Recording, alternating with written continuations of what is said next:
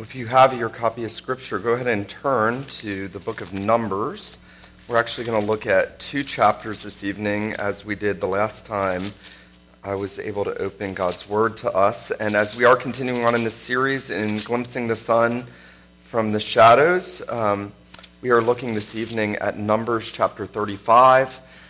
This is God's instruction in the Mosaic economy to provide cities of refuge for those who were guilty of manslaughter. And then we will find a parallel passage of this over in Joshua chapter 20. This first passage is God giving the instructions about the cities of refuge to Israel in the wilderness prior to crossing the Jordan. And then what we find in Joshua 20 is a reiteration of Joshua doing what God has commanded with regard to the cities of refuge. And so I hope that the Lord will bless this to us tonight. Let's look together at Numbers 35, beginning in verse 1.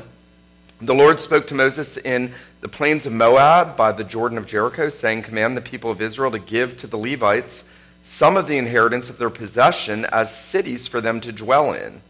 And you shall give to the Levites pasture lands around the cities. The cities shall be theirs to dwell in, and their pasture land shall be for their cattle and for their livestock and for all their beast.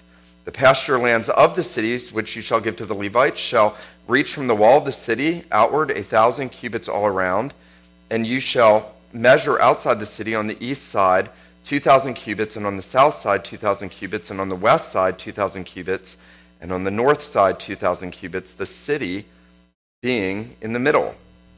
This shall belong to them as pasture land for their cities. The cities that you give to the Levites shall be the 6 cities of refuge where you shall permit the manslayer to flee.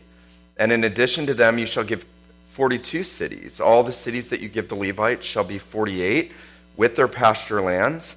And as for the cities that you shall give from the possession of the people of Israel, from the larger tribes you shall take many, and from the smaller tribes you shall take few, each in proportion to the inheritance that it inherits, shall give of its cities to the Levites.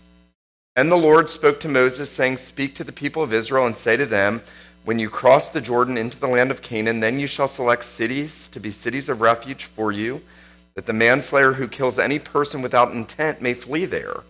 The city shall be for you a refuge from the avenger, and in Hebrew it's the word goel, which is kinsman redeemer. Interestingly, a refuge from the kinsman redeemer, that the manslayer may not die until he stands before the congregation for judgment. And the cities that you give shall be your 6 cities of refuge. You shall give 3 cities beyond the Jordan and 3 cities in the land of Canaan to be cities of refuge. These 6 cities shall be for refuge for the people of Israel and for the stranger and for the sojourner among them, that anyone who kills any person without intent may flee there. But if he struck him down with an iron object so that he died, he is a murderer. The murderer shall be put to death. And if he struck him down with a stone tool that could cause death and he died, he is a murderer. The murderer shall be put to death. Or if he struck him down with a wooden tool that could cause death and he died, he is a murderer. The murderer shall be put to death. The avenger of blood, or the kinsman redeemer, shall himself put the murderer to death when he meets him. He shall put him to death.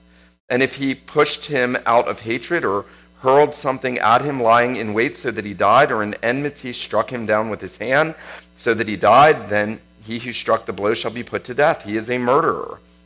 The avenger of blood shall put the murderer to death when he meets him. But if he pushed him suddenly without enmity, or hurled anything at him without lying in wait, or used a stone that could cause death, and without seeing him dropped it on him so that he died, though he was not his enemy and did not seek his harm, then the congregation shall judge between the manslayer and the avenger of blood, the kinsman redeemer, in accordance with these rules. And the congregation shall rescue the manslayer from the hand of the avenger of blood, and the congregation shall restore him to his city of refuge to which he had fled, and he shall live in it until the death of the high priest, who was anointed with the holy oil. But if the manslayer shall at any time go beyond the boundaries of the city of refuge to which he has fled, and the avenger of blood finds him outside the boundaries of the city of refuge, and the avenger of blood kills the manslayer, he shall not be guilty of blood, for he must remain in his city of refuge until the death of the high priest. But after the death of the high priest, the manslayer may return to the land of his possession. And these things shall be for a statute and rule for you throughout your generations in all your dwelling places. If anyone kills a person, the murderer shall be put to death on the evidence of witnesses, but no person shall be put to death on the testimony of one witness. Moreover, you shall accept no ransom for the life of a murderer who is guilty of death, but he shall be put to death. And you shall accept no ransom for him who has fled to his city of refuge, that he may return to dwell in the land before the death of the high priest. You shall not pollute the land in which you live, for blood pollutes the land, and no atonement can be made for the land for the blood that is shed in it, except by the blood of the one who shed it.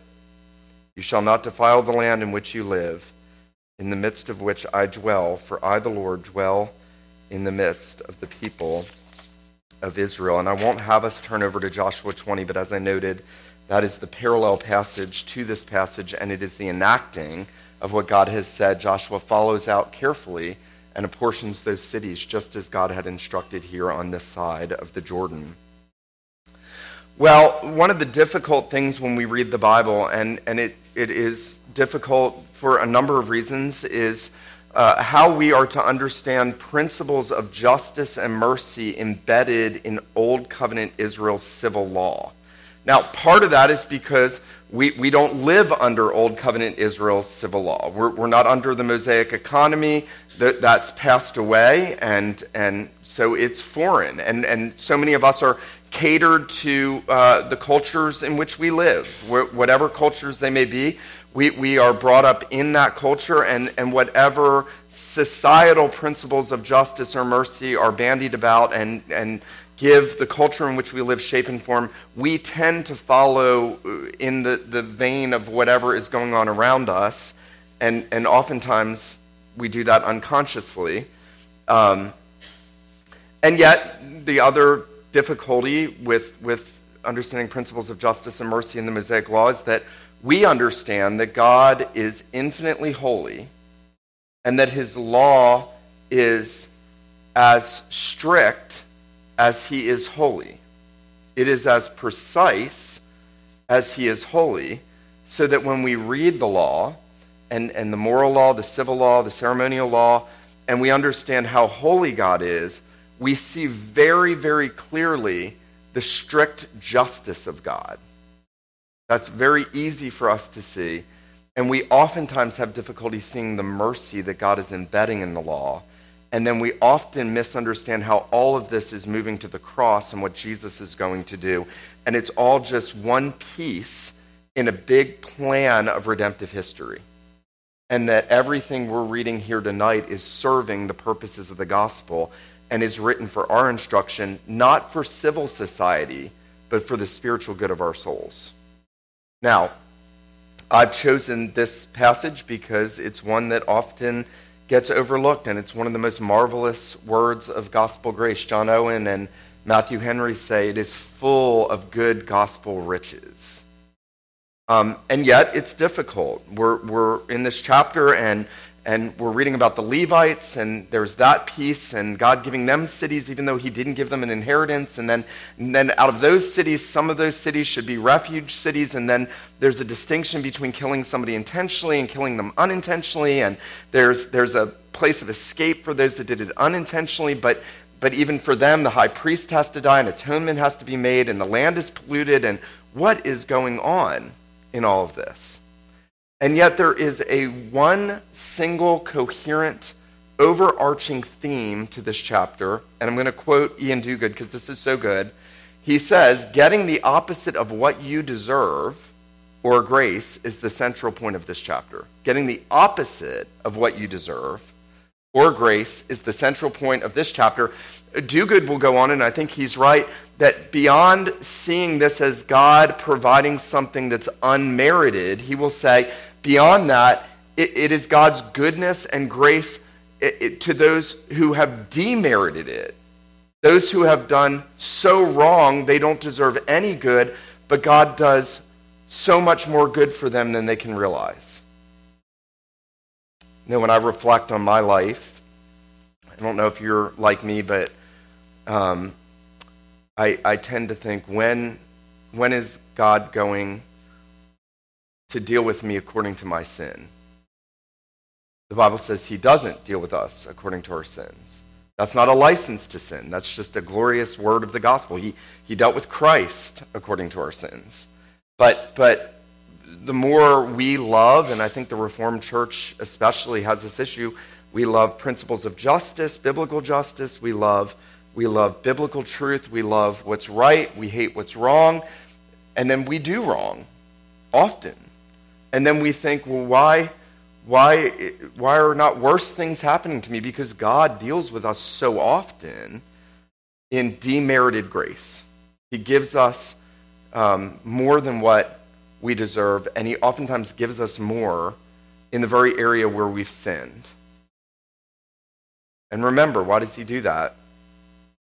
He does that because that's a principle of the gospel, because of what Christ has done, but he also does that because the goodness of God leads us to repentance. The kindness of God is meant to lead us to repentance. Now, as we come to this tonight, I want us to just see 2 points. I want us to consider cities of grace for the undeserving, and then I want us to consider cities of refuge for the guilty. Cities of grace for the undeserving, cities of refuge for the guilty. Well, the first there is in verses 1 through 8, and it is a word for the Levites. Now, why are the Levites undeserving? You'll know if you've read through Numbers anytime in the near future, or in the recent past, that Numbers 18:20, the Lord says to Aaron, the high priest, "You shall have no inheritance in the land, neither shall you have any portion among them. I am your portion and your inheritance among the people of Israel." Levi was the one tribe that didn't get any land. And one of those reasons is the Lord wanted the priest who represented the people to God and reconciled the people to God to show forth to the people that the Lord was to be the inheritance. That ultimately it wasn't about the physical land. That ultimately it was about the Lord. And so he used the Levites as a picture of really what all true new covenant believers should think about themselves. My portion is the Lord. This is not our home. Here we have no continuing city. We're not laying up treasures on earth. We're not naming lands after us thinking they're going to go on forever. But the Bible is very clear that the Lord is the portion of his people. The Levites become the model of that principle in not getting any physical land. But here's why it's so remarkable, and here's why we have to understand this set against the background of them being undeserving. Who did the Levites descend from? Levi. What did Levi do? He and Simeon went and they killed the Shechemites after they had them circumcised. And remember, there was a curse that Jacob pronounced on the Levites because of what they'd done. And at the end of that curse, he essentially says, they will have no place with my people or in the land. So that was a curse on Levi, and by way of consequence, the Levites. And here, God is reversing the curse. He not only gives them a place in the land, he gives them pastures. He gives them their own cities where these Levites are going to be elders of the city. He gives them places of settlement with their families. He is giving them this gracious bounty. Now, this is on top of him calling them to be the mediators. Think about that. Levi and Simeon go out, their sister's raped, they trick the men of Shechem into converting to the true religion. They give them the covenant sign, and while they're healing, after getting the covenant sign, they slaughter them all. And God says, I'm going to take one of them, and I'm going to make them the priests, the mediators between me and other sinners. That's amazing. And then God says, I'm not going to give you a land, I'm going to be your inheritance, but out of the inheritance of the people, you are going to get lands for pasture, you are going to get cities.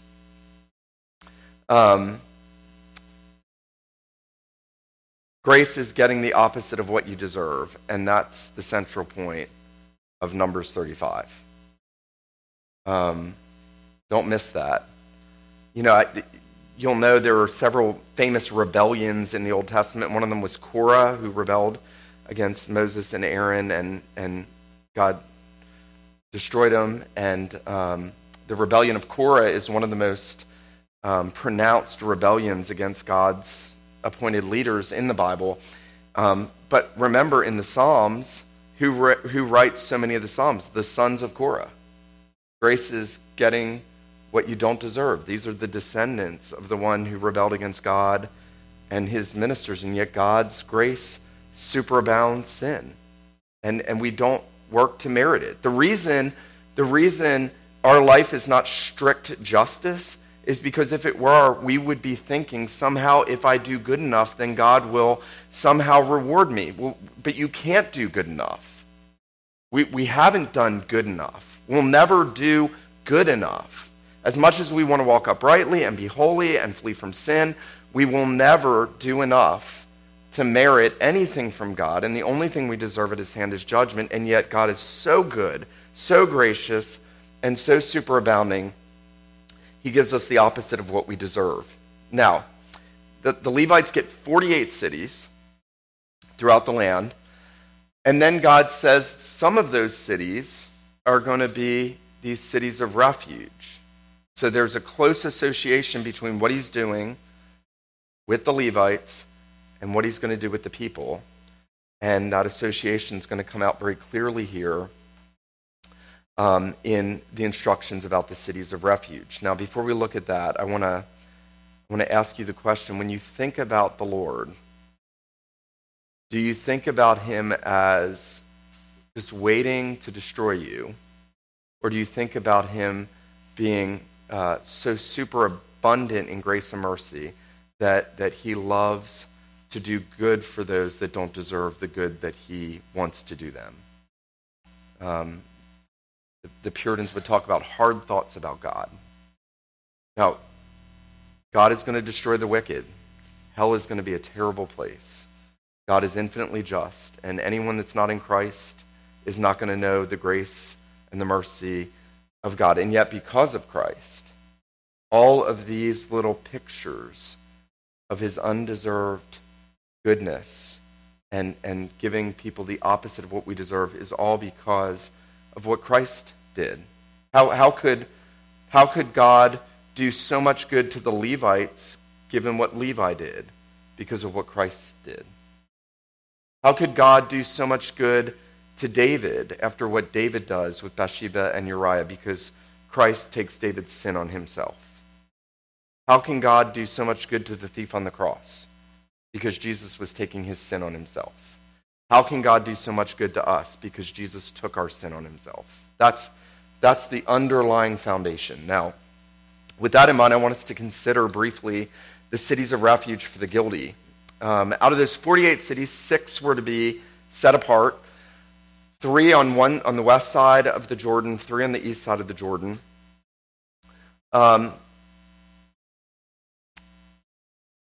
I think there's probably something to the fact that 1 in 8 cities were set apart, some kind of theological rationale, but I think the big point is that where they were positioned, anyone that needed to go there could get there easily. That's the principle. God set them in such a way that anyone could flee for refuge in a very manageable way. Now, notice that the Lord says in verse 12, the city shall be for you a refuge from the avenger. Now, I mentioned in the reading that this is the Goel in Hebrew. This is the kinsman redeemer. And when we think about the kinsman redeemer, we think about Boaz. We think about this noble man that comes along and takes up his brother's widow and redeems the inheritance. And he's like John Wayne, but cooler. And he's gentle and he's merciful. Boaz is blessing the people in the field. He's kind and gracious. He comes out every day and says, the Lord bless you. And they say, the Lord bless you. And you just want to hug the kinsman redeemer. And now you're like, what? He's going out killing people and God's sanctioning him to do that. One of the roles God appointed for the kinsman redeemer was to avenge the blood of a relative. And that was a delegated judicial authoritative role for this figure in the ancient Israelitish system. And it was a principle of justice. Remember, God had said in Genesis 9, whoever sheds man's blood, by man shall his blood be shed. I know there's a lot of debate about the death penalty. I'll just say this evening. God instituted the death penalty. I'm not talking about applications to our society, but in the scriptures, pre-Mosaic law, God instituted the death penalty. And here's why. Because every man, woman, boy, and girl is made in the image of God. And unique from the shedding of animal blood, when someone sheds human blood, they are effacing the image of God. They are leveling an attack on the image of God. When you think about that in terms of abortion, why are people so gung-ho about killing babies in the womb? By nature, we hate God. We hate the image of God. Why did people oppress black people in this country? Because they hate the image of God. There's a deep-seated, oftentimes unconscious thing going on in the minds and hearts of men that when they attack other people, they're really trying to attack God himself, because man's made in the image of God, and the only image that they can have of God, because we're not allowed to have any other images, is you and me and every other image bearer. And so serious is it that we see with Cain and Abel. The first egregious sin is a brother shedding the blood of another. And the Lord says, doesn't he, the voice of your brother's blood cries out to me from the ground. And what was it crying out for? For justice. It was crying out for vindication. It was crying out for God to deal in strict justice, because the very image of God had been eradicated in Abel, in the slaughter of Abel.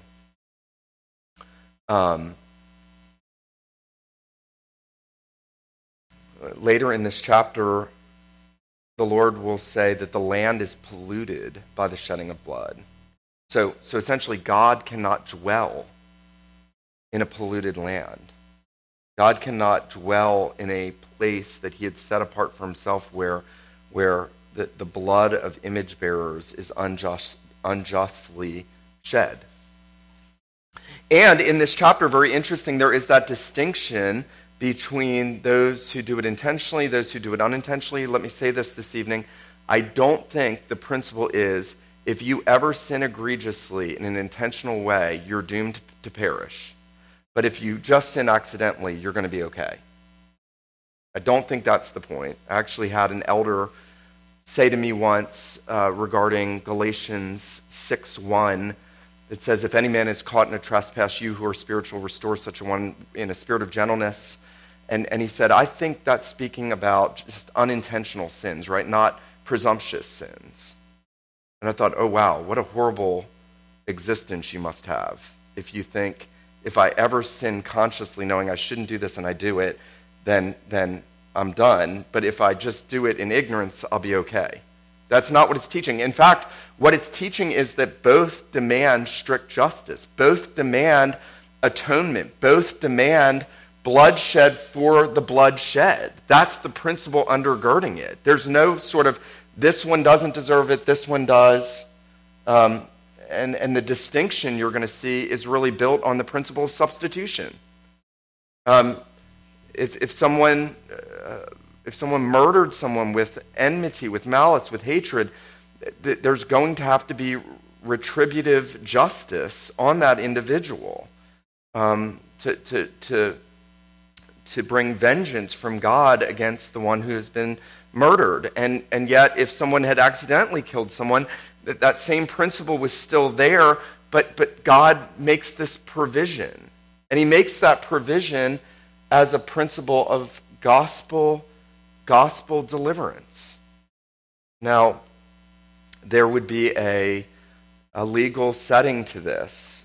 We read tonight that there would have to be proper witnesses. You couldn't just go in the mouth of one witness. There have to be 2 or 3 witnesses. There would be a sort of communal trial to see if someone had done this maliciously or not. This is not sort of just a willy-nilly free-for-all. Whoever wants to flee to these cities because they've killed somebody, they're just going to be received. There's protocol. There are procedures that have to be followed, and the high priest and the priest in the cities are going to adjudicate those cases as the elders. And so, in one sense, they are there to pronounce the sentence. They are there to determine whether or not someone can have refuge or not. And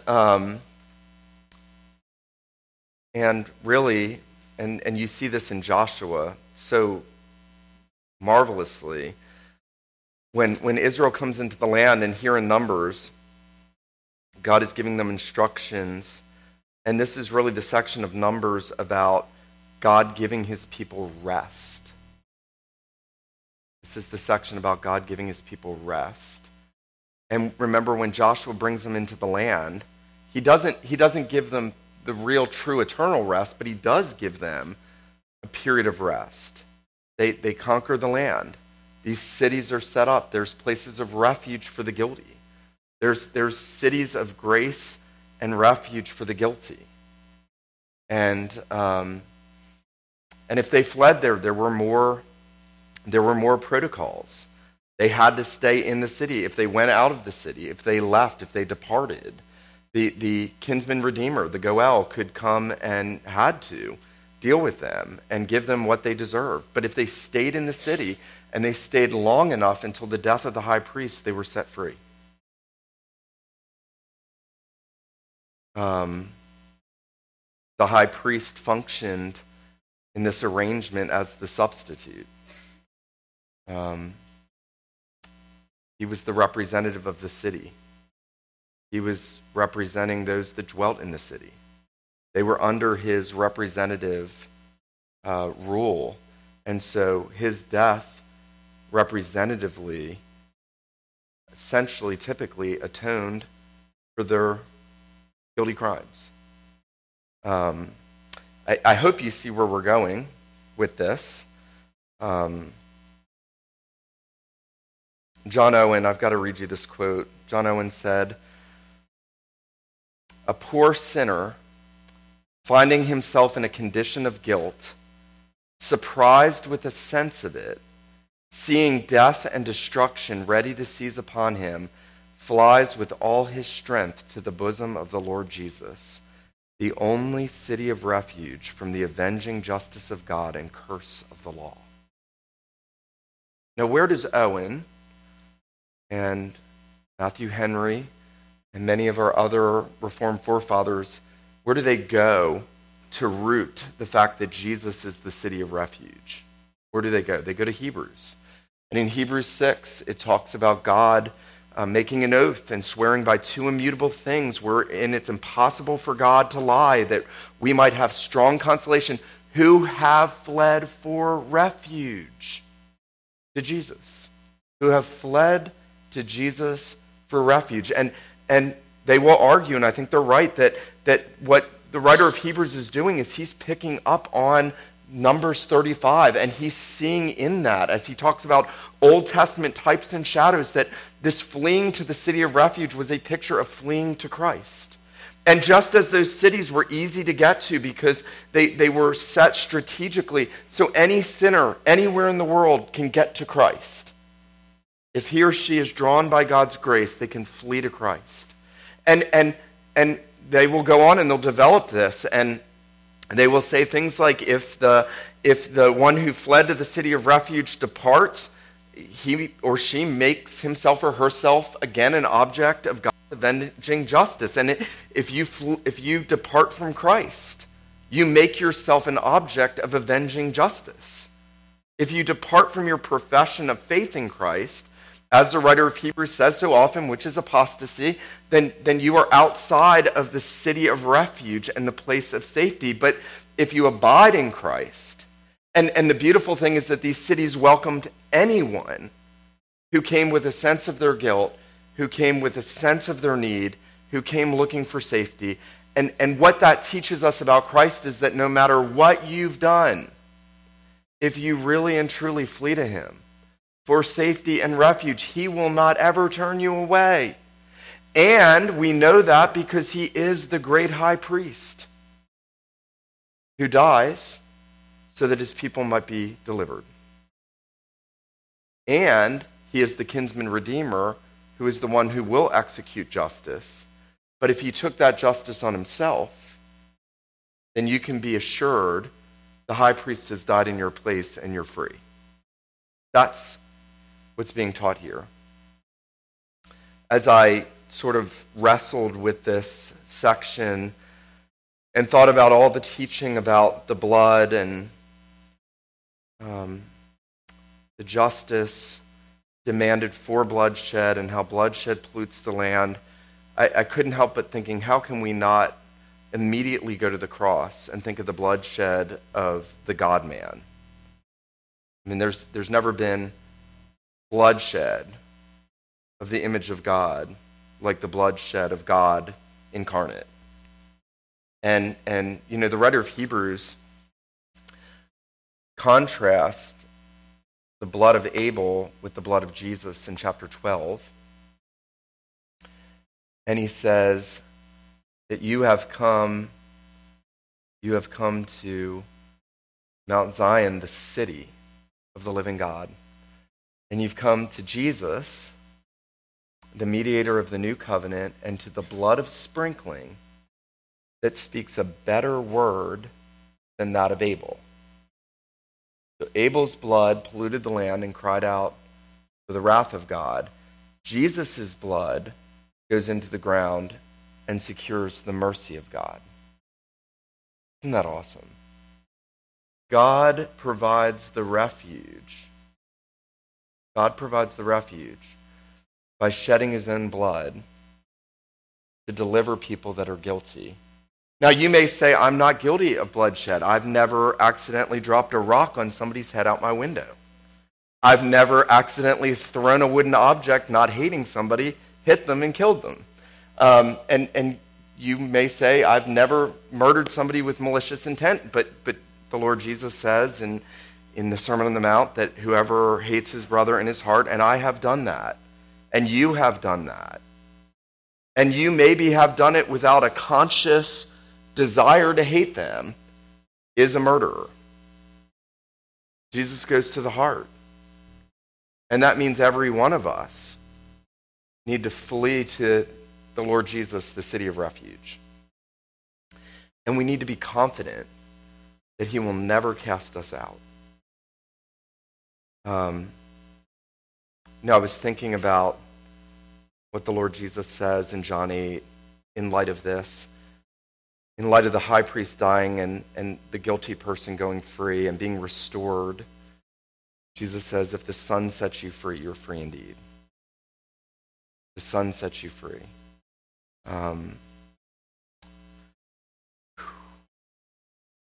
I feel in my soul that I can never hear this enough for my own soul. Because on Judgment Day, we all better be hiding in a city of refuge in the Lord Jesus, safe in him.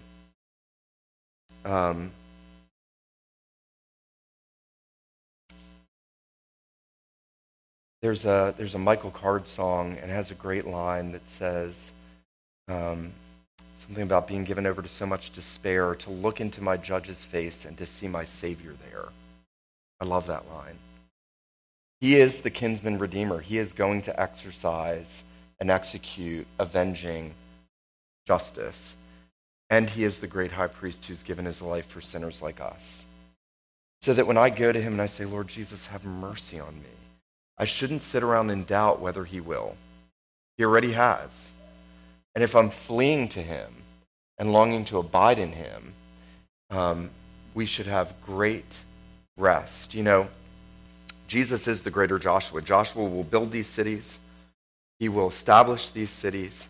I got to read you just this quote. This is so beautiful. Sinclair Ferguson, focusing on Joshua establishing the cities of rest and refuge, He says this, he says, Jesus, who has the same name as Joshua, provides us with a city of refuge in which we can hide from the consequences of the guilt of our past actions.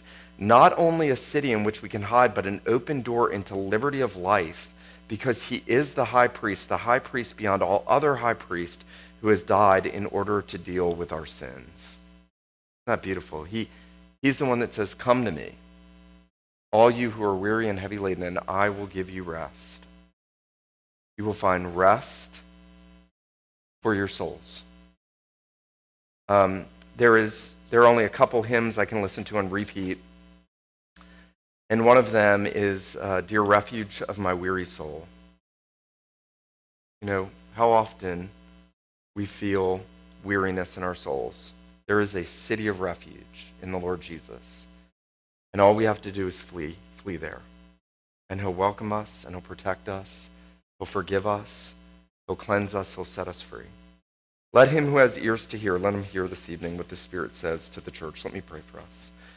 Father in heaven, we do need rest for our souls. We are often so weighed down with the guilt of our own sin, our own failings, the ways that we have hated others and brothers and sisters perhaps in our hearts. And Lord, we stand guilty before you by nature, under a curse, and yet we thank you and praise you that you have given us a substitute in the Lord Jesus. Lord Jesus, we thank you that you are the city of refuge. We pray that you would give us grace to flee to you, to hide in you, and to stay close to you. We pray that you would remind us of all that you have done for us on the cross, how you've given your life for us, how you've shed your blood for us. We pray that you would build us up in gospel joy and peace this week ahead. In the knowledge of these truths, we pray that we would know that we have a refuge for our weary souls. We pray these things in Jesus' name. Amen.